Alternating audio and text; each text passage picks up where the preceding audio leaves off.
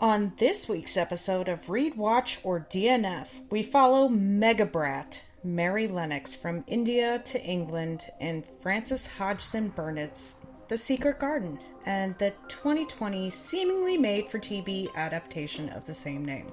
We ask the question, much like other adaptations, did the writers actually read the book? Also, why the different time? You go from turn of the century to 1947. Content warning for this episode. We're going to be touching on topics such as neglect, abuse, physical, verbal, psychological, emotional, spiritual, yeah.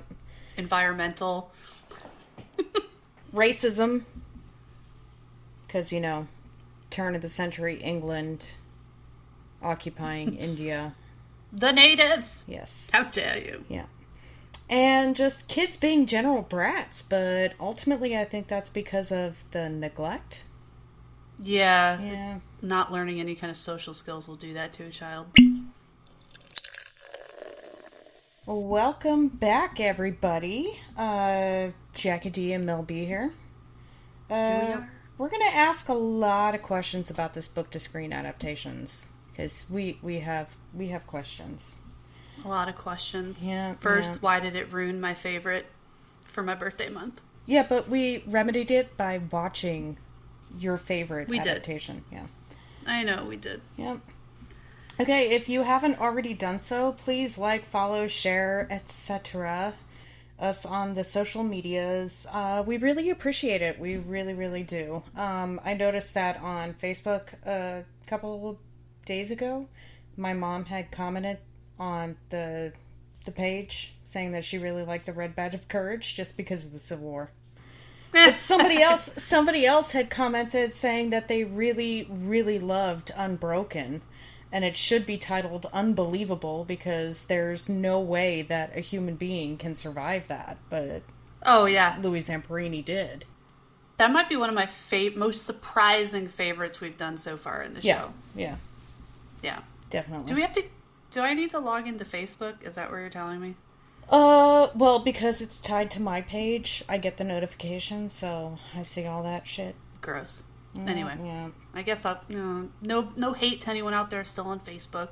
I don't want to know what time of bread I am, so don't send me the link. We don't need to know what kind of bread we are because we're human beings. And I'm happy being that. And I'm pretty sure I'm just run-of-the-mill white bread, okay? Yep. Me too. Maybe potato bread because of being German, but whatever.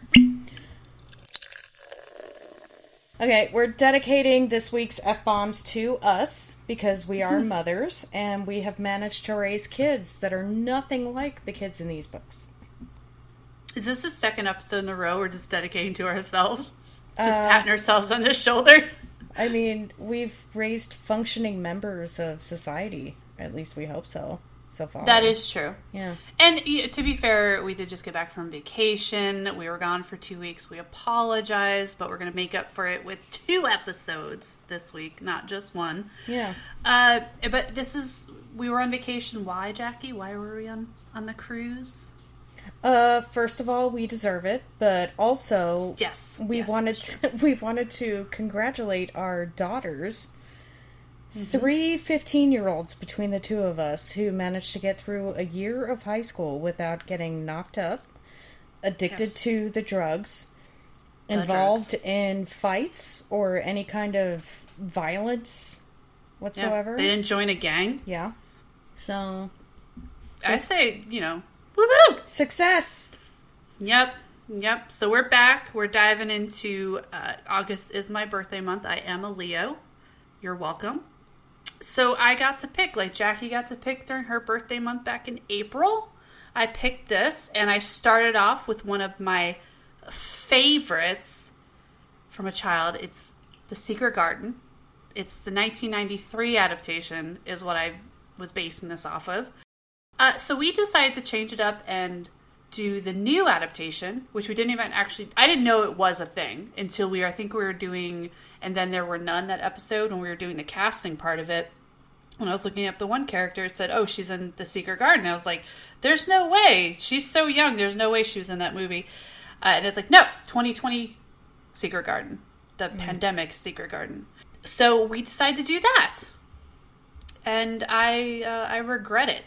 Yeah. A lot. Yeah. A lot. But we're not giving away our reviews just yet. No. First, we're going to talk about what we're drinking. So, Jackie? I am drinking a wonderful Boddington's Pub Ale. It comes in a can. They had it at Wegmans. It's from England, so that's essentially why I'm drinking it. There's no other reason. Sorry. No, sorry. I like it. Well, the other option would have been to go with India, which is IPA, and you're not going to do that. No. I would Jackie, like to don't do function IPAs. tomorrow. Maybe. I just don't do beer, so I'm not doing that. But what I am doing is a drink called a French whore. It's similar to a French martini.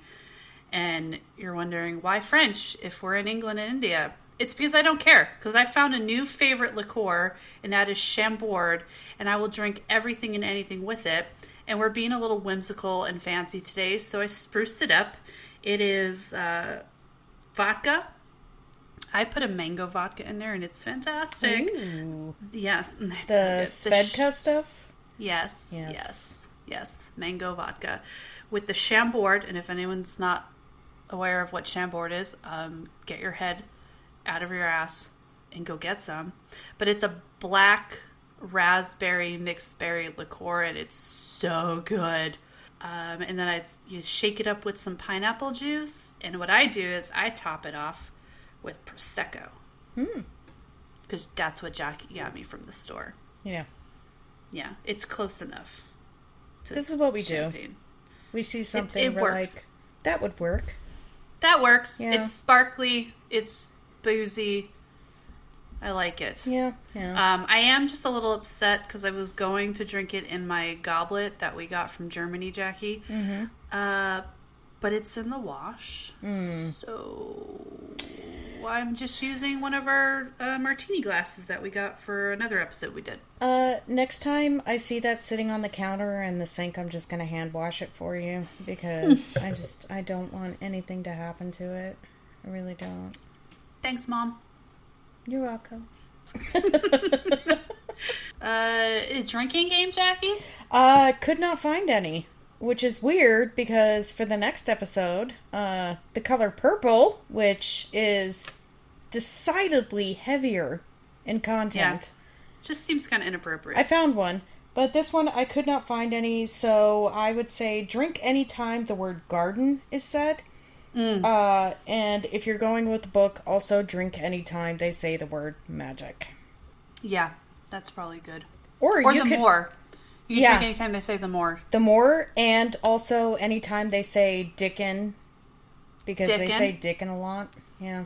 Or Martha. Yeah. Yeah. And anytime they start, like, speaking all weird Yorkish or whatever it's called. Alright, let's go in. You read and watched and that jazz. Our hearts are so in this right now. I watched it first, and I don't remember where I watched it, Jackie. I think we watched it on your TV downstairs. Yeah. I don't know where you got it. No. Did I actually buy it? Yeah, I did buy it on Amazon Prime. Yeah, I know we that. watched the older one together. Yeah. Apple, I don't know. I probably bought it. I probably spent money on this trash. Doesn't matter. Yeah. Doesn't matter. It's not free anywhere, that's for sure. So, if you want to watch it, you're going to have to pay for it. Yeah. And then I read the paperback, because I always do that. Yeah. And I liked mine, because it looked like one of the school books you'd get. You know, it was like old school classic. And it had pictures in it. And it also had keys down at the bottom for weird words. And it would explain what they were. So I actually think I bought an educational version of this book.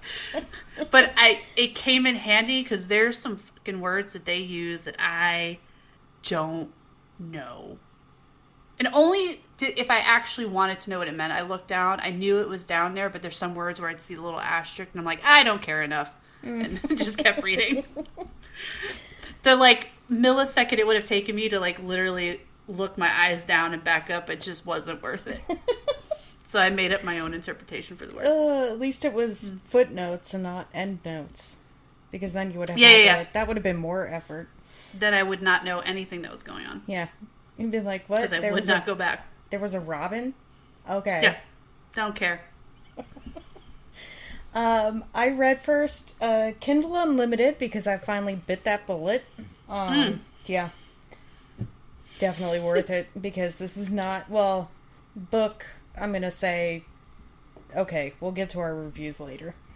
But the movie I watched on Amazon Video, which I actually paid full price to keep it. See, now you understand. I wish I would have rented it.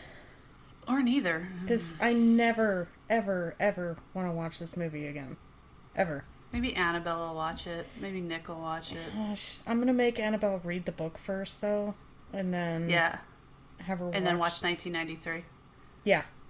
and then she can watch 2020 and be like, that was awful. Yeah. Look at us. We're not even like 3 minutes into this and we're already like, fuck it! We hate it. Do you guys want to listen to more? We'll talk about it. Yep. Jackie, you know what else comes with Kindle Unlimited? What? All the smut. Oh, I got the Raw. Thank you. Books. Thank you. Good. Yeah. Good. I'm telling you, just read Raw and then Raw, whatever, like whatever word it means to come back alive. I didn't do dirty. It's a character I didn't care about. Anyway, we're talking about something that's nothing to do with the show. Everyone's like, what the fuck are they talking about? If you're reading the smut on Kindle Unlimited like we are, then you know. Maybe we'll talk about that at another time on a different podcast or on social media. Should we get into like what this story is about? Sure. Go for it. Okay. Overview. The book. When orphaned Mary Lennox comes to live at her uncle's great house on the Yorkshire moor, she finds it full of secrets. The mansion has nearly 100 rooms, and her uncle keeps himself locked up. And at night she hears the sounds of crying down one of the long corridors. The gardens surrounding the large property are Mary's only escape. Then Mary discovers a secret garden surrounded by walls and locked with a missing key. One day, with the help of two unexpected companions, she discovers a way in. Is everything in the garden dead, or can Mary bring it back to life? No. Wow. She can. She needs help. She needs help. She does need a lot of help. I think she pulled like 3 weeds. Yeah. And I was like, I did something. Yeah. And Dickon came in and she's like, good start. Yeah. But this is how you should actually do it. Okay. The book was first published in serialized format between November 1910 and August 1911 in the American Magazine. And one of the things that I read was that magazine was actually geared towards adults. So it was kind of surprising that the story itself was geared towards children, but it was published in an adult magazine. So why that weirdness? I don't know. Maybe it's meant for adults to read to their children? forcing parents to stay at home and read to their children. I don't know. Especially during this time, like in England, like everyone's working in what they call those, like the shitty sweatshops and stuff. Yeah, or was that later? This was still no. This was pre, I think, major union movements. So yeah, the ones where they were like indentured servants, essentially, yeah. Like real bad. Yeah, I think it was up until like the 30s or so, until England was like, "Whoa, this is kind of bad. Yep, we're not gonna do this anymore." The people just die. Okay, yeah. Okay. I don't think those people are reading to their kids. Oh, no. Or buying magazines. Or can read. Fair. It's been adapted so many times, it's not even funny. 5 movies. The first one in 1919 is believed lost. So, gone for good. Then in 1949, black and white, but the parts restored in the restored garden were actually in Technicolor. Oh, like The Wizard of Oz? Yep. That's cool. Yep. 1993, which is your favorite, in which with Maggie Smith. Dame Maggie Smith played Medlock. And then 2017, it was a science fiction adaptation in the Victorian style. I don't even know what that means. What does that mean? I don't know. And then we've already glossed over or come straight out and said that we hated the movie, but this garbage 2020 film. It's garbage. TV, so many, 6 in all. Some series, some TV movies. Interesting fact, the 1987 Hallmark Hall of Fame TV movie had Colin Firth as the adult Colin Craven. Colin Firth, as you know, is my wonderful, lovely BBC adaptation, Mr. Darcy. Love him. And he played Mark Darcy and Bridget Jones, so we're tying it back to our podcast, because we've done Bridget Jones. They changed the story with Archibald as a friend of Mary's father, so Mary and Colin could get together and it not be weird. It was also filmed in Highclere Castle, which everybody should know as Downton Abbey. Downton Abbey! Yep. And there's also a Japanese anime TV series. Oh, wasn't there one for Little Women, too? Yeah. Yep. Didn't we say it was like Sailor Moon? Yeah. There's also been stage adaptations, about 9, I think. Some eventually did make it to the stage, some did not. And there's an opera. That's strange. An opera. Who's singing opera? The little kids? I guess so. I don't know. I mean, they're like 80% of the screen time. Maybe it's adult versions of them singing the opera, reminiscing about their childhood, and then you have some weird kids in the background doing garden things. Oh, you're thinking way too into this. All right. Whatever. It's the only time I've ever thought about it, so it's not like I'm wasting time on it. And then there was also a radio adaptation. 1997 Focus on the Family Radio Theater did an adaptation for the radio. That's strange. 1997? That's like something you think was done like in the 40s or 50s. Yep. Where people would like huddle around the radio. I'm pretty sure this is like people who don't have TVs in their house, maybe? In the 90s? I guess. Late 90s? Nick's grandmother never had a TV in her house. And she just died last year. Oh. I mean, I guess, yeah, okay, I'm going to stop being bougie. I'm sorry. Okay, alright. Jackie had a lot to say about the book. Here's the movie. An orphan girl discovers a magical garden hidden at her strict uncle's estate. That's it? Sounds boring. Come watch. There's a tagline, though. Unlock your imagination. Thank you. Thank you for that. What if I don't want that? Like, I don't want it. I have no imagination. So, here's something that both the adaptations have, the 1993 and the 2020, I should say, is that they changed the relationship between the parents, meaning the aunt and uncle, the siblings, from the book. So from the book, it's a brother and sister. That's who the parents of the show. So there's no incest in this. Let me reframe. It's the uncle is married, her uncle with the estate that has a sea garden. That uncle is married to her biological aunt, who is the sister of her father. Mm-hmm. So it's a brother and sister, but in the movies, the 1993 and the 2020, they made it that they're mothers and they're twins. Yeah. So that's something that they share. It's really weird why they went this route. They do a bit more with it in the 2020 than the 1993, but it was just something odd to see. Which makes me also wonder, like, I said this to Jackie while we were watching the 1993 one, is like, I think that the people who created the 2020 version made an adaptation of the 1993 adaptation. Yeah. It's not even an adaptation of the book. It's Yeah. just a version of the movie. Yep. Okie dokie dokie dokie. Let's, should we talk about the reviews? Sure. Alright, Jackie, you got the book. You go. Okay, so on Goodreads, the book had an average of 4.14 out of 5. Out of that, the highest percentage was 5 out of 5 at 43%. So people overwhelmingly like this book. There's about 1.04 million ratings. Of those ratings, there's about 23,000 reviews. Wow. Yeah. So, okay.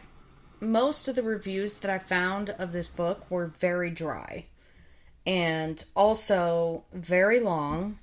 And also essentially said the same thing along the lines of, it's a classic. If you don't like it, what's wrong with you? Kind of thing. Oh, like Little Women. Yeah. Got it. Yeah. Okay, so this first one, 5 out of 5. This delightful children's classic, first published in 1911, pulled me right in with the cholera outbreak. It's a weird place to start. And continued with a bit of mystery, lots of magic, and some pretty important learning experiences for both children and adults alike. Not surprising, this wonderful book is on the 100 books everyone should read at least once list. Enchanting, super fast read, and a beautiful cover. Loved it. Okay, good for you. Yay. Yep. The next one that I found, 1 out of 5. If you like reading about gardens and children, this is the book for you. If you're a somewhat normal person like myself, maybe steer clear. Okay. Yeah. Don't do it. Yep. There's a couple other 1 stars that I found. One person, I was kind of intrigued what their first rating was, because they said, after some thought, I've decided to change my rating. And I feel like this review was written under pressure, like submission to peer pressure. Oh. Because they continue, as a privileged little white girl, I love this story because it was about a privileged little white girl. The racism in this book is just swept under the rug. This is not a story I would want to read to my children when there are so many other books with better messages that don't have racist characters who treat their servants cruelly and with disrespect. Let's read stories with modern thoughts and better messages. So, whoever this is, ends that with modern thoughts and better maybe reading this and understanding that's how it was at the time. Yeah. And you don't have to like it. Yeah. You can go yeah, that's awful and that's horrible. Yep. And then you can look at it and be like, oh, we've moved on from that to a point, maybe that we need to fix it some more. Mm-hmm. Probably. Absolutely. But you can say, yeah, because this was turn of the century in colonized India. Yeah. And also, the servants thing is really not the forefront of this book. I think that's why she says it's swept under the rug. I don't think it's swept under the rug. I think it just doesn't really have a role in the majority of the story. The whole point of the story after she gets to England is how much she changes, and one of the things is how she treats others around her. And she even reflects on how she treated the servants in India. So which is even more amazing, because here we have an author that's writing this book at this time where that is the sentiment, to treat these people less than human. But we have an author writing about a girl who did that and then reflects and said, wow, I was awful. Mm-hmm. I shouldn't have done that. I don't treat people that way. Yeah. So maybe you're still a privileged little white girl. Yeah. And you just you can't grasp these types of concepts. So good for you. Yeah. Yeah. Have fun with that. Mm-hmm. Mm-hmm. Yeah, the last 1 out of 1 that I found was pretty, quote, old, end quote, and neither compelling nor particularly interesting in this day of fantasy novels. All I could think of was sugary syrup. I just picked that one because it made me think of me and you, Mel, in the books that we normally read. We're like, yay, Fae, and Mm-hmm. the power. It's like, when are we going to find out that Dickon is actually a Fae Lord? Yeah. And he's come to rescue her from Yeah. this and take her Yeah. away. Actually, this is how twisted I am. I think I turned at one point to Jackie and I was like, this is like the kid version of Outlander. Yeah. Like between her and Dickon. When it's really not. I don't know why I made that connection, but that's where my brain is going. So, yeah. Remembering these kids are like 10 and 12, and I'm like, yeah, they're going to live happily ever after. They're going to get married when they're adults. It's going to be amazing. It's like, Yeah. no, they're just kids playing in the dirt in an abandoned garden. Yeah. That nobody wants, and they're Yeah. ignored by their parents. Yeah. So, I'm like, no, he's going to understand her. He's going to rescue her, take her away. maybe Then not. she's going to be a Fae princess in another universe. She's going to come into some hidden power that she never knew she had. Yeah. The Robin's really her fairy godmother. Yep. Yep. Okay, the movie. Movie, shockingly, 5.5 out of 10. It's fairly new, and it doesn't really have a lot of reviews, only about 8.7 thousand. 6 out of 10 was the highest ratio at 25.2%. 9 was like 2.3. I love how Jackie does these analogies. She likes to say that reviews look like middle fingers. Yeah, the ratings graph looks like middle fingers getting stuck up. It's just like, Yeah, because that's showing you that, like, people generally were like, it's okay, yeah. but it wasn't that great. I was going to say something so bad. I'm going to say it. So, the stories, movies, or books that have the best, like, I really want to read are the ones that look like they're giving you the shocker. Because that's, like, it's so polarizing that people are like, I love it! And, like, a lot of people are like, no, this is awful, this is bad, don't read this. And then there's, like, a whole group of people towards the higher, they're like, I don't understand. Yeah. Okay. 10 out of 10. This one. It says, a classic reimagined for today's family. It goes, boy, some of these reviewers need to go back to reviewing the Olive Garden salad on Yelp. The movie was wonderful, all caps.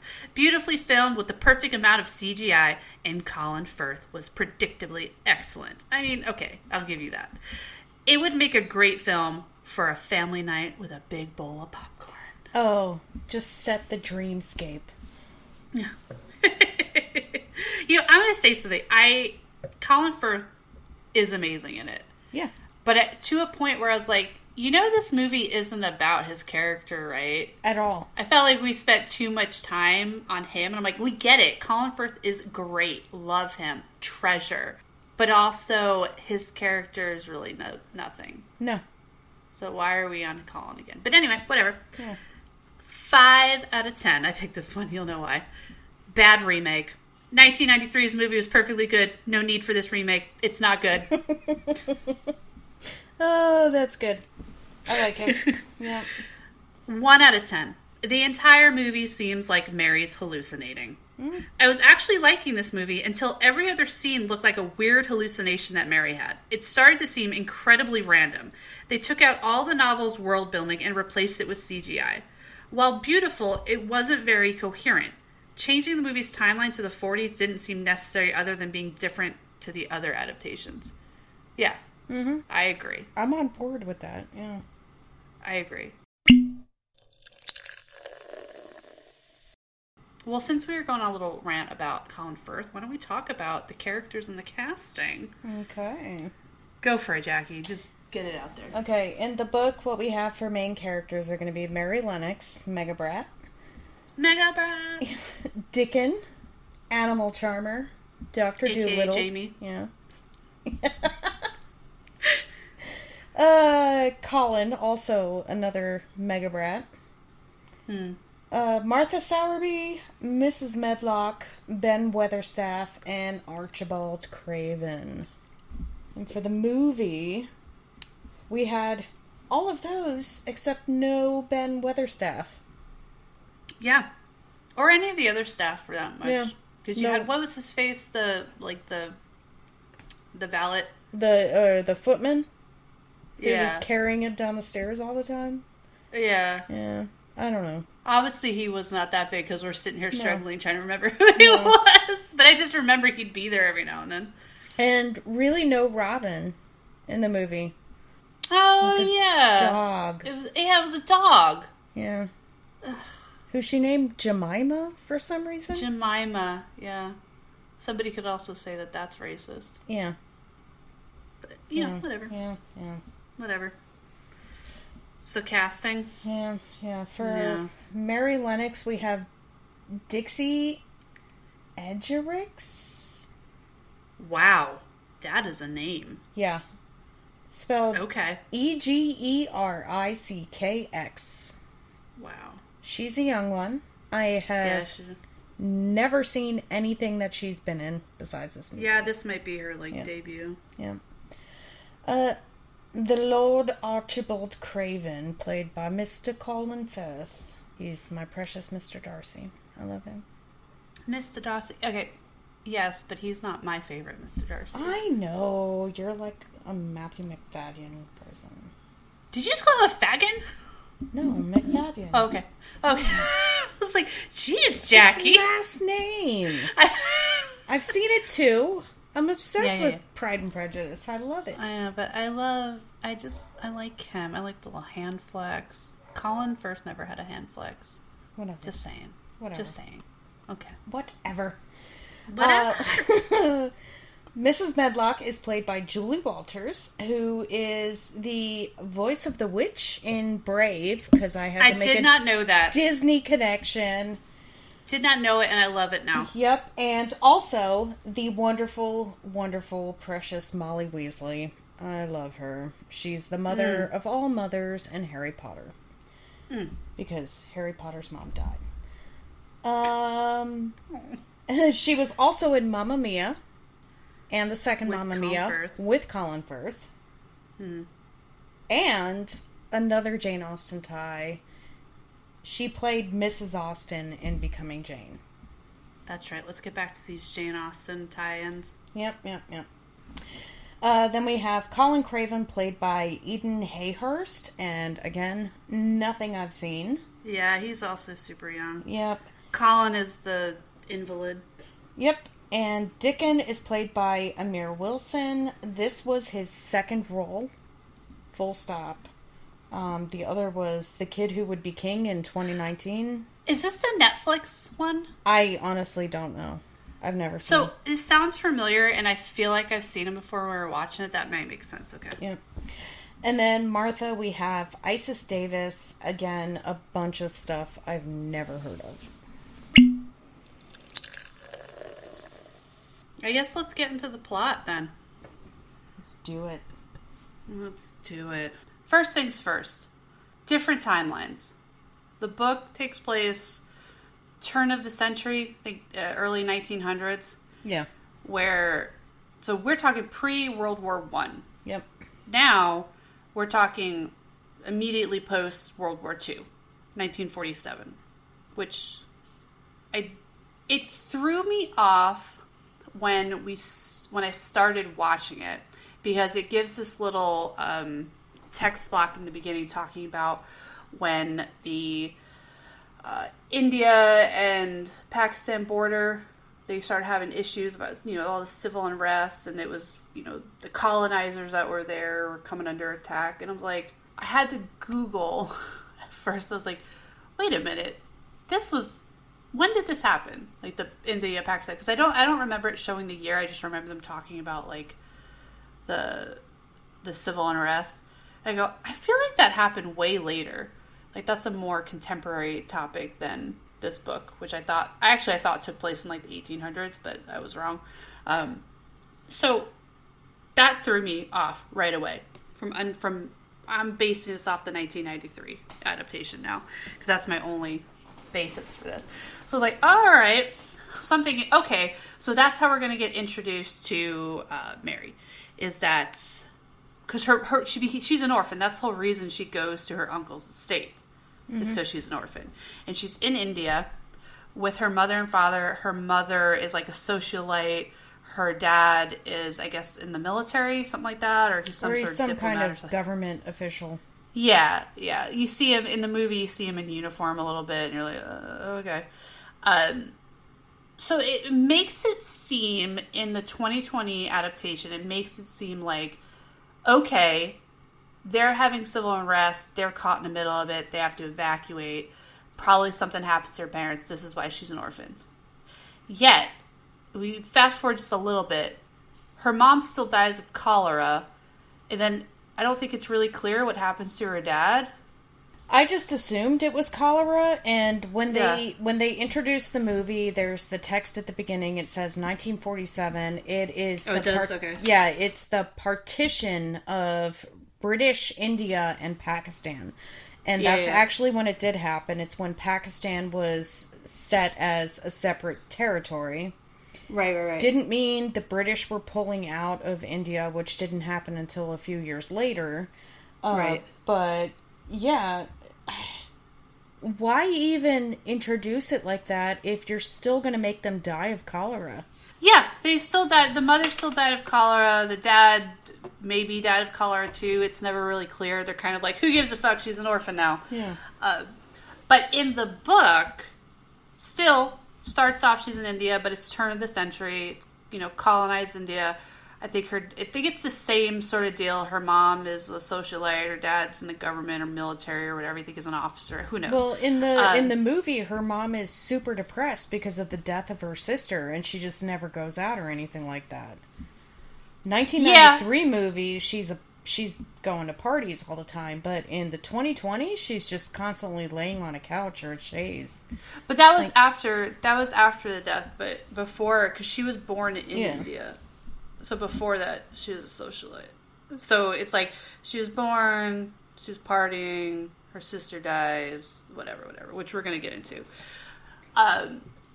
So the book, socialite, et cetera, in India, she has, no interaction with her parents. They want, nothing to do with her. While in the movie, you get this feeling in the beginning, her dad, she has a close relationship with her dad, and her dad understands, but she doesn't in the book, which, if you think about it, so we're dealing with the mega brat, right? And we just talked about how they're neglected, and that's why she acts this way. Which makes sense, because we've all known kids, if you don't socialize them, they're like dogs, they can go a little rabid. Yeah. So the movie 2020 is kind of doing itself a disservice, because if she did have this relationship with her father, she shouldn't have been so... I feel like she was worse in the movie than she was in the book. Maybe slightly, but I feel like she was worse. So anyway, so they make it seem like she got this relationship. In the book, she doesn't. Her parents are both, want nothing to do with her. They're doing their own thing. And then they both die of cholera. Yeah. But why we get this montage of her struggling in the house by herself, she doesn't know what's going on, is because... This is what's so weird, because the house looks like it's been left in a hurry. It's sort of ransacked, which makes you think, was there some sort of struggle or violence that happened in the house? Where in the book, it's just they went to the hospital or somebody died and they left the house. But the thing is, the servants left because they didn't want to get cholera. Yeah. But nobody remembered that there was a child there. That's how, depressing it is and how neglected she is, that everyone abandoned this house and forgot that there was a child. So everyone's like, peace out. Where in the movie, it makes it seem like it was more sudden. It was more under, duress. There was some sort of struggle where people were out and maybe she got lost in the commotion. That's why I didn't realize that she was still at the house. So she's at the house for what, a couple days? A week, maybe? and the thing is, even if all of the English people left, went to the hospital, whatever, died, whatever they did, anybody who comes to ransack the house and leaves it in the state that it's in is going to search every single room. So they're going to find her eventually. Mm-hmm. So the fact that she's just left alone doesn't make any sense at all. Yeah, and I think in the movie she has like a little tent she makes in her like little like blanket fort in her room where she falls asleep. Do you remember when she starts the fire so she can read or do the little puppet show or whatever she's doing? In the are we just adults and that's where we're like, oh my god, that's going to catch on fire? Because she literally starts this raging inferno in a bowl in her little blanket fort. And the flames are like 6 feet high. That's what I felt. That's what I saw. I'm just kind of upset that we didn't see in the movie what we read in the book, where she drinks the whole glass of wine and gets really sleepy and just goes and passes out. Which, I mean, why? What's so bad? Maybe they're like, oh, children drinking alcohol. It's not on purpose. No. It's not on purpose. It's like Dumbo when he gets into the champagne. She needs calories. Yeah, she's just hungry. And she's starving. thirsty. Everyone forgot about her. Yeah. Yeah. Yeah, she does. In the book, she gets kind of wasted and passes out. And then wakes up later, and I guess somebody finally finds her. In the movie, obviously somebody finds her because now it's like, all right, you gotta go. We gotta find somebody to take care of you. So her uncle it is. And now she's off to England. How she gets there is I don't know if it's very different, but it's definitely different from the book to the movie to some other adaptations. Like, people are like, fuck it. What makes the most sense? And they put her on a boat, put her on a train, put her on camel, like, whatever. Like, just get her to England. So, whatever. She gets to England, and that's where Mrs. Medlock picks her up. And Mrs. Medlock is the estate, manor, etc., housekeeper. I don't know. Yeah. I watched all seasons of Downton Abbey. I still couldn't tell you what all those people are supposed to do, but she's one of them. The only ones that stand out to me are going to be butler and footman. That's it. But then there's the housekeeper. Yeah. Which I believe is like the head maid. Yeah. She's on par with the butler. Yeah, but like the female version. Yeah. Because they need to be different. I don't know. Yeah. So that's Mrs. Medlock. In the movie, it makes her seem like insta-villain. Like, bitch. She's a bitch. She's just like calling her ugly and all this stuff. And it's mean. She also does that in the book, but it's not like, oh, you ugly bitch. It's more like, wow, you're a weird looking one, aren't you? Yeah. Yeah. But, we're going to this house. Nobody really likes kids, so you're just going to have to fucking deal with it. Yep. And it's just like matter of fact. It's just blunt reality that she's giving her. Nothing is really coming across as, I don't like you. Well, and she essentially just tells Mary when they get there, she's like, you could just do whatever you want. I don't care. Just stay out of my way. Yeah, and like, here's your room, and you can kind of have this room too, and that's it. Can you just not go in the 98 other rooms? Mm-hmm. And then just go outside. Do whatever you want. Harass everyone else that works in this house. Just fucking stay out of my hair. Leave me alone. Where in the movie, they make it almost seem like she's out for her. You know, like, I'm going to get him to send you away, and you do this, and you're... It's like, okay. Like, Mrs. Weasley, we love you, but you're kind of being a bitch. Yeah. Unnecessarily. Well, and I put this in the notes, but Mrs. Medlock in the movie reminded me of Mrs. Norris from Mansfield Park. Yeah, and I wonder, like, is that what they were trying to go for? Is where she has to have sort of this evil stepmother figure-ish? Maybe. Because there wasn't anything like that in the book. Yeah. You just had a bunch of, like, curmudgeon-y, like, old workers, staff in this sort of rundown estate that are just like, this is what I do. Mm-hmm. Oh, fuck, there's this kid here. Like, I haven't had a kid around here in, like, forever. Like, what do I do with this thing? How do I talk to it? I guess I'll call her a wench. I don't know. Yeah. That happens a lot in the book, too. That gardener calls her a wench every other paragraph. Like, I'm like, is this a term of endearment that I thought wench was bad? But Dickon also calls her wench. Yeah.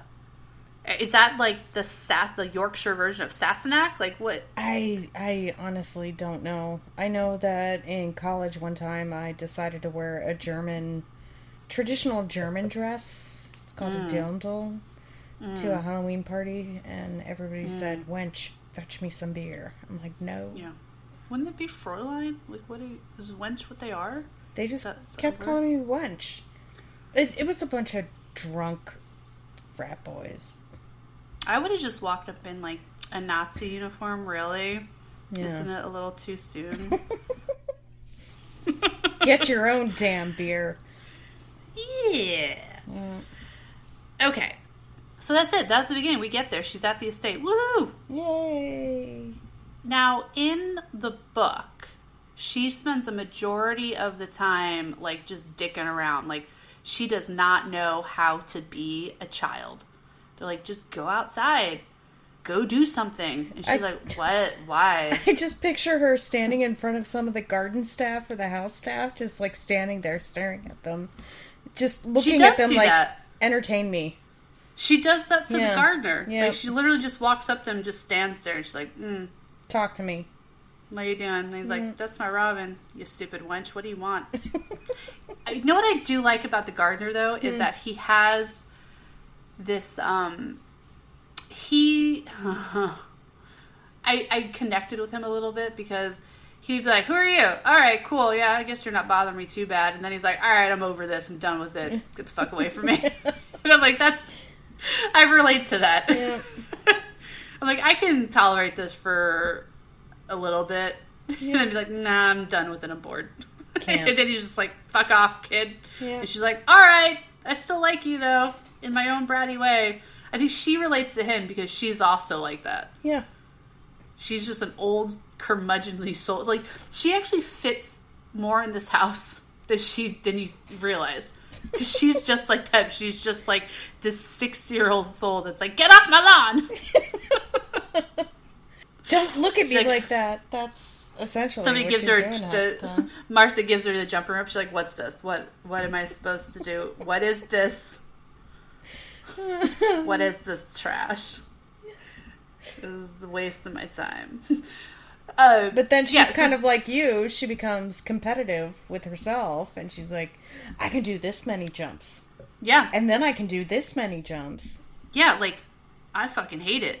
But if it's like, oh, you can't do it, like, watch me. I'm about to go to the Olympics jumping rope. Yep. Like, shit's about to get real. Yep. But really what's happening is that's just a ploy for them to get her out from under their feet. Yeah. And she's like, I'll show them. And they're like, oh, look at her go. Thank God. We got like 2 hours before she gets hungry. Yeah. So in the book, they let it like go. Do whatever you want. We're gonna ring a bell, which means we're gonna put some food out for you. I guess come and get it. But nobody's really like, where have you been? Nobody cares. Yeah. But in the movie, Mrs. Medlock is like, where'd she go? Where are you been? Why are you dirty? Why are you this?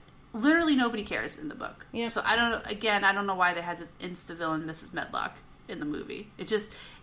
It created unnecessary drama when there's already, like, the drama exists there. Mm-hmm. The drama is she's a child left to her own devices trying to find this hidden garden. That's her mission, right? Yeah. And she's trying to do it in secrecy. Even though, like, nobody really cares. There's a lot more talk of the garden in the book than there is in the movie before she finds it. Yeah. Yeah. And also, in the movie, that dog leads her, like, she doesn't even realize that there's a garden. Yeah. She just is, like, wondering where this dog is coming from. And then the dog, like, goes under, he, like, digs under the gate or something. And it's all, like, grown over. And she's like, what is this? And if a dog that size can fit under the wall in that hole, why did she have to climb over the freaking wall?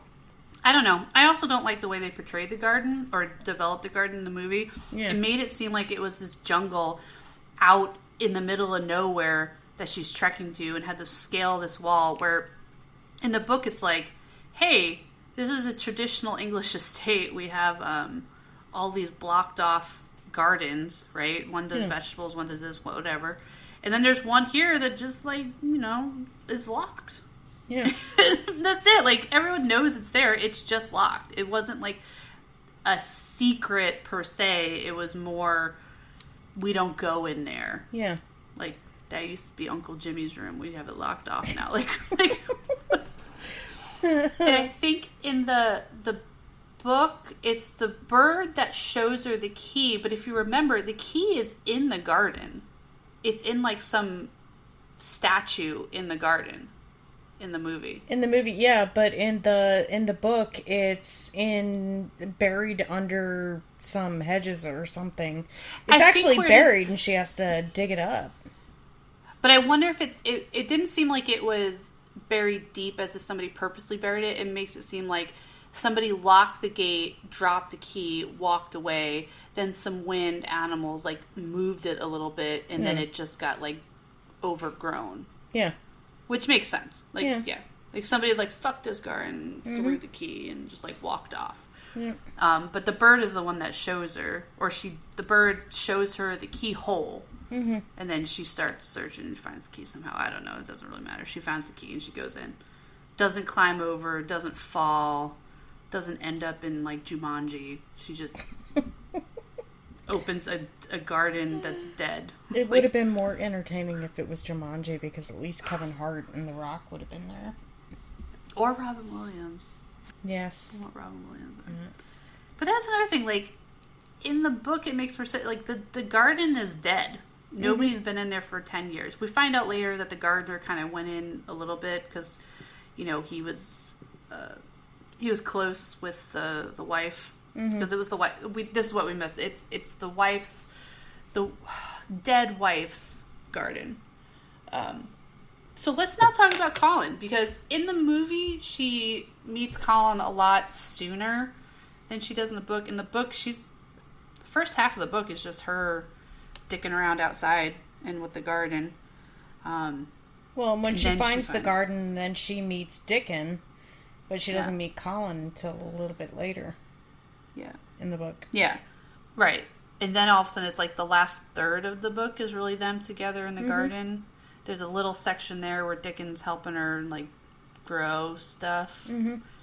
Because he's a child of the outdoors and apparently knows how to do this. He's one with nature. He is. He talks to animals. And he's Dr. got a Dolittle. green thumb. Yeah, he's just really good. You know what? Maybe that's why I keep thinking he's Jamie, because remember in the first couple episodes, like, he's out, like, sleeping with the horses and trade him stuff. Maybe that's why I think he had different reasons for sleeping with the horses than it doesn't matter. Dickon does. Doesn't matter. Doesn't matter. that pesky price on his head. I mean, whatever. Dickon could have price on his head too. You don't know. He could be a bad boy. I mean, he is a 12-year-old in turn of the century England, so yeah. He already had a full-time job. You know? He was bringing home wages. He was thieving. That's what he was doing. So, the way that Mary finds her cousin, the Craven's son, Colin, is she hears him crying, but everyone in the house is like, no, it's just the wind. This is the wind. And she's like, you're all fucking crazy. What are you talking about? That's definitely somebody, like, bawling their shit out. So, in the movie, that's somebody straight up throwing a fucking fit. That's what that is. Like, she goes, I do this all the time. I know exactly what that sounds like. And I know what it sounds like because it's me, usually. Yeah. She's like, and now this is not me. Who's stealing my thunder? So she goes looking for him. In the book, she finds some door covered in a tapestry. It's kind of the same thing in the movie. I think she sees Mrs. Medlock coming out of it, and then she, like, walks in, and he's like, who are you? Okay, this is what I don't like about the movie. They have this sort of standoff where she's like, well, my uncle is, he's like, my dad. And they're like, no. And it didn't really matter. Like, they just wanted to make them seem like just the shittiest of shitty children. Where in the book, they're just like, oh, hey, it's another kid. What you doing? Why are you in here? Why you got a wheelchair? Why you don't walk? He's like, why are you here? Why is your mom dead? You know, like, normal kid stuff, right? Like, normal, unsocialized children finding another, like, they're like two feral cats meeting each other out in the yard. Like, it's the shit everybody in their 20s, 30s, 40s, they think about saying, and then they're like, wait, no, proper etiquette. Yeah, I'll try to be polite, but no. Should not say this to people. No, but kids are like, I don't give a fuck. Yeah. Like, why you look like that? Why you look like you're dying? Because I am dying. You're not dying. You don't know. Well, I'm gonna have a hump like my dad does. Like that. It would be like that episode of The Sandman that we watched last night, where he manipulates things so everybody's honest and the whole world goes to shit. No, nobody's lying. It's gonna be great. And it's like, no, it's really not. No. But they're kids, and that's what kids do. Yeah. And then they're kind of like, they have a teeny bit of a power struggle between them, like minor. Yeah. Even throughout the rest of the book, it's kind of like, you wouldn't do that. Yes, I would. Like, I'd go get me that. And like, I'm not getting you that. Get it yourself. He's like, no, I'm gonna scream. She's like, you scream, I'll never come back. And he's like, no. Like, that's all they do. But in the movie, they made it so contentious. Yeah. Unnecessarily. I didn't like it.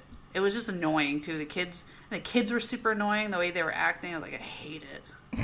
I hate it. Or maybe it's just because I just generally dislike children. I don't know. I'm like, nah. Except your own, kid. right? Oh, yeah. I love the kids. I love them so much. So, in the movie, now there's more of this, like, back and... Go for it. Real quick. If you ever do listen to this, Annabelle, I do love you. No, we love all of you. We just don't always like you. Well, I tell that to Nick all the time. My lovely husband. Your husband. Yeah. Actually, I love you, but I don't really like you. On the phone last night, he's like, Mommy doesn't love me anymore. Mommy doesn't love me all the time. I'm like, no, I love you all the time. I just don't like you very much sometimes. So, yeah. So, here's the... Okay. I'm going to talk about the 1993 adaptation just a little bit. And this is why the book and this adaptation, the new one, 2020, let me down. Is because what I remember from the 1993 adaptation, and confirmed because we watched it, and I'm like, okay, it wasn't just me remembering it as a child. It's the fact that in the 1993, they make this story about these kids overcoming shit, right? They all have some sort of shittiness. Mm-hmm. Dickon, he's poor, but he still like has this amazing outlook on life. Mm-hmm. The two little rich kids, their parents like neglect them. Their parents died. They have like 1/4 a parent left between the two of them. But this garden brings them together, and that's where like the magical sense comes from, where there's really nothing. There's no phenomena happening in the garden. It's normal, like, they're planting stuff, and it's growing. Mm-hmm. But the symbolism here is that it's growing because they're caring for it. Yeah. And it's coming back to life because they're loving it, right? Yeah. And that's what the movie 1993 portrays. So you have more of this interaction between the three of them. There's, a little bit drama here and there, where I think Colin's a little bit jealous of Mary and Dickon. You get a little bit of that. But that's it. It's like, it's a story about children. Where in the book, it just felt kind of flat. It was like, oh yeah, okay, I found my cousin. No, Dickon, we're going to go out. And then we're in the garden and yay. That's how it read to me. I was like, okay. And then the movie, that one reviewer was talking about how it was like hallucinating. It is kind of what it feels like. 'Cause you're like, wait, where did all these flowers come from? Like, why is there a waterfall? Like, like this is a garden in some Yorkshire estate on a moor. Like, where the fuck is this waterfall coming from? And it was just like always this, them seeing who could out-brat the other, while Dickon is sort of just in the background like, okay, I'm here when you guys are done. And then there's like, the movie has this dramatic thing with the house fire where it's like, first of all, why is the house on fire? Two, like, and then they make it seem like now the father realizes, like, how much he's missed of his son's life, and he loves him. So the father, like, drunkenly stumbles to the bedroom to try and get his son, and his son's not in the bed because he's out in the garden. And he's like, I'm not leaving without my son. And it's like, dude, he's not in here. And you just standing here staring at the empty bed isn't going to find him if you really were concerned. But we're probably both going to die now. And I love how it's the 10-year-old little girl that runs back to find him. She's like, I know where he is. Where she could have easily been like, oh, he's most likely in his son's bedroom if any of you adults or firefighters that just showed up would like to go get him. But no, she runs up there. And then there's this thing with the twins, sisters, her mother and aunt is like guiding them through the house. And then she has this thing with her mother at the end where it's like, I love you. And it's like... Yeah, I don't understand, given the source material, why did they have to inject so much mystical shit at the end? They're like, Secret Garden, it's magical. I'm like, it is magical. Things can be magical without them being supernatural. Yeah. Like, It's called nature. And also, it's just, they spent so much time on this story about the sisters and her... It's like, we didn't need it. Mm-hmm. The story is that her parents were shit and neglected her, and now she's growing without him. And she found a pseudo-family in Mrs. Medlock and Martha and Dickon and Colin and her uncle. Like, she doesn't need her dirtbag parents, right? Yeah. But whatever. In the book, though, it was, I don't know. Like, it was just kind of like, okay, cool, we're all happy now. Bye. It was just the servants were overjoyed to see Colin walking back to the house with his father. Because up until that point, they'd only ever seen him in a wheelchair. And they were just shocked. He'd been play acting the whole time with Mary. That he was still really sick and on the verge of death. But really just getting stronger because he wanted to surprise his father. And then I don't understand why they departed from the book where the father goes off and travels. And has this epiphany in Switzerland, of all places. And comes back and says, okay, where's my son? I want to see my son. Yeah. Which, that's where the 1993 adaptation, like, kind of follows the book a bit more, because that's what we're getting. Another thing is, with the travel with the dad, because that's why with Colin Firth playing Craven. Yeah, Archibald Craven. I was like, why are we spending so much time with him? Like, he's not even supposed to be here. Yeah. But he's always there. And they always show him, like, out in the front drive, like, stumbling and getting in a car and leaving. And he's, like, throwing stuff out. Because the one thing we didn't talk about is in the movie, since it is right post-World War II, they talk about how the mansion is in the state it is because the army, the military, used it as a field hospital. Yeah. Which is common. That's what they did. That's what they did. They needed the space and the resource, so they did that. So what you're seeing is, like, there's a lot of leftover material, objects, items. You see, like, the tank tracks in the front. Did you see that? So they created this whole part of the setting, and it's like, it really didn't matter, like, at all. Yeah. But you just see Colin out there going crazy, and you're like, go away, you're not supposed to be here. Yeah, in the book, he has one conversation with Mary when she first gets to Misselthwaite. Yeah. And then at the very end of the book, they catch up with him in Switzerland, I think, or Italy, something. And that's when they talk about his epiphany that he had about how he misses his son, he wants to go back, and his wife is calling him back from the garden. And... yeah, okay, cool. That's about all the magic the movie needed. That's it. Yeah, magic right there, not supernatural. Yeah. To the point. Yeah. And also, this is what the book, too. He's a hunchback. Not like a severe hunchback. He's not like Quasimodo. But he has a hunchback. And they always talk about it. And it's... I feel like it doesn't matter. No. Like, it has no bearing on anything except for the son. Like, I'm going to have a hunch like my dad. And it's like, no, you're not. Okay, cool. Let's never talk about this again. I just think it speaks to a lot of the time frame when the book was written. about how people felt about physical deformities and stuff like that. So, But they kept it in the 2020 adaptation in 1947, where I really don't think anyone cared. no. They're like, you survived the war? Great! Good for you. Yeah. Good looking, dude. Yeah. You got a lot of money. Mm-hmm. That's cool. I'll That's marry kind of you. rare for this Yeah. time. Yeah.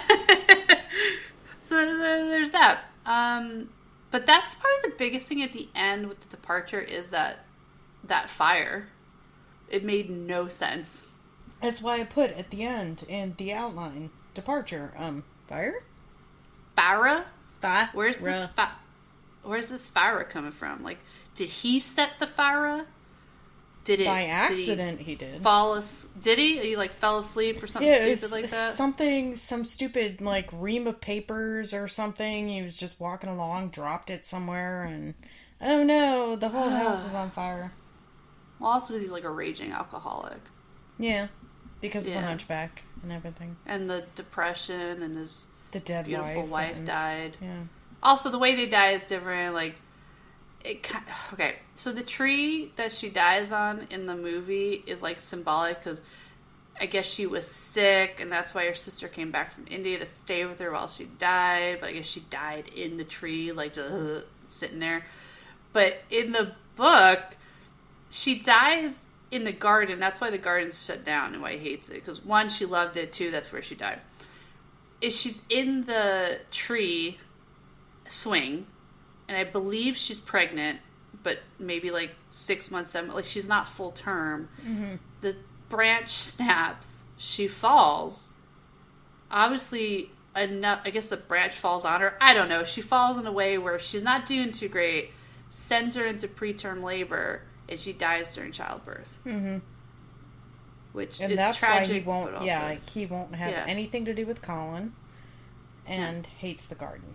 So Because he was born really prematurely, and I guess everyone's like, ooh, he's looking too good. He's a small baby. I don't know. We don't have incubators. This isn't going to turn out well. But he does. He makes it through. He does just fine. But the dad spent 10 years going, no, any day now. Any day. He's going to... Like, at what point do you just go, he's going to be okay? well, in the movie, it almost seemed like kind of a sharp objects kind of thing. Oh, yeah. Trying to, like, with the, well, even in the book, when you have the doctor going there and constantly giving him medicines and stuff like that. But they explain it in the book where it's his something uncle cousin where like if Colin dies then he would be the next heir and he's a poor doctor so him dying would give him a lot of money. But then like the way the doctor interacts with everyone doesn't make it seem like he's like that. It seems like he's really rooting for him. Yeah, he's like, oh, wow, that's great. Just, take it easy, though. Don't do too much. Yeah. Not like, oh, no, you shouldn't. Let me give you this blue liquid. And yeah. But then Mrs. Medlock in the movie, she's like, your cheeks are too rosy. You have too much color. I'm going to put you in this ice bath. Yeah. Nah, bitch. First of all, when did you become a doctor? I'm pretty sure you're a housekeeper. Mm-hmm. Let's just stick to that. Yeah. So, happily ever after, I guess. Like, Colin's not in a wheelchair all the time, and the garden has roses. Yeah. And in the movie, they're jumping in the little disgusting little pond. Oh, yeah, that is gross. Standing water is standing disgusting. water in the moor. Ugh. Yeah. Nasty. They're all going to get, like, some sort of skin-eating bacteria. And Mr. Darcy is rebuilding the house, so... Oh, that's right, because he set it on fire. Yeah. So that's cool. Yeah. And I think that's it. Yeah. That's it. There you go. Yeah. One of my childhood favorites just ruined in a matter of, like, a week, so... So with that, why don't we talk about our reviews? Jack, I'm going to let you go first. You were a little harsher than I was, I will admit. Just a tad. Yeah. Book. I'm going to go 3.7 out of 5 because it was just meh, but on the higher side of meh. And I really have no backup for that or any kind of justification. It's just, it is what it is. And the movie, I will say 3 out of 10 overall. It was just really jarring and off-putting changes from the book. The movie did not seem genuine at all. And it was very, very difficult to become invested in any of the characters. I don't care which one you're talking about. I don't give a shit about any of them. I don't give a shit. No. Even the dog. I'm like, fuck that dog. Yeah. The only time I felt bad for the dog was when it got its foot trapped in the trap. The bear trap. Yeah. Yeah, it's fair. Yeah, I didn't like to see him get hurt, but after that, I was like, fuck that dog. I don't care. Yeah. Go run off, you dirty butt. What purpose do you serve? None. None at all. Yeah. I think Dickens' goose in the 1993 movie had more purpose than that dog, and I think we saw that goose for like all of 10 seconds. Not to mention the baby deer. The baby deer. And the baby goat, or lamb, or sheep. Lamb. A sheep. Lamb. Baby sheep. He just had baby everything's. Baby sheep. Okay. My time. Okay. So the first birthday pick. Here we go. Book, I'm giving it a 2 out of 5. And that's because it wasn't trash, but I want the 1993 story. Movie, 2 out of 10. Because again, I want the 1993 movie. So there's 1 star for Colin Firth, and there's a 2nd star for Mrs. Weasley. Even though I fucking hated her as Mrs. Medlock, she was still great. Yes. So they both get a star, and that's it. Nothing else. So when it comes down to read, watch, or DNF, Jackie? I say read if you're going to have to do one, but Mel thinks differently. I say don't do either. Fuck both of them. Just go watch the 1993 movie. And have a good time. Yeah. Well, look at that. There we go. That was a quickie. Yeah.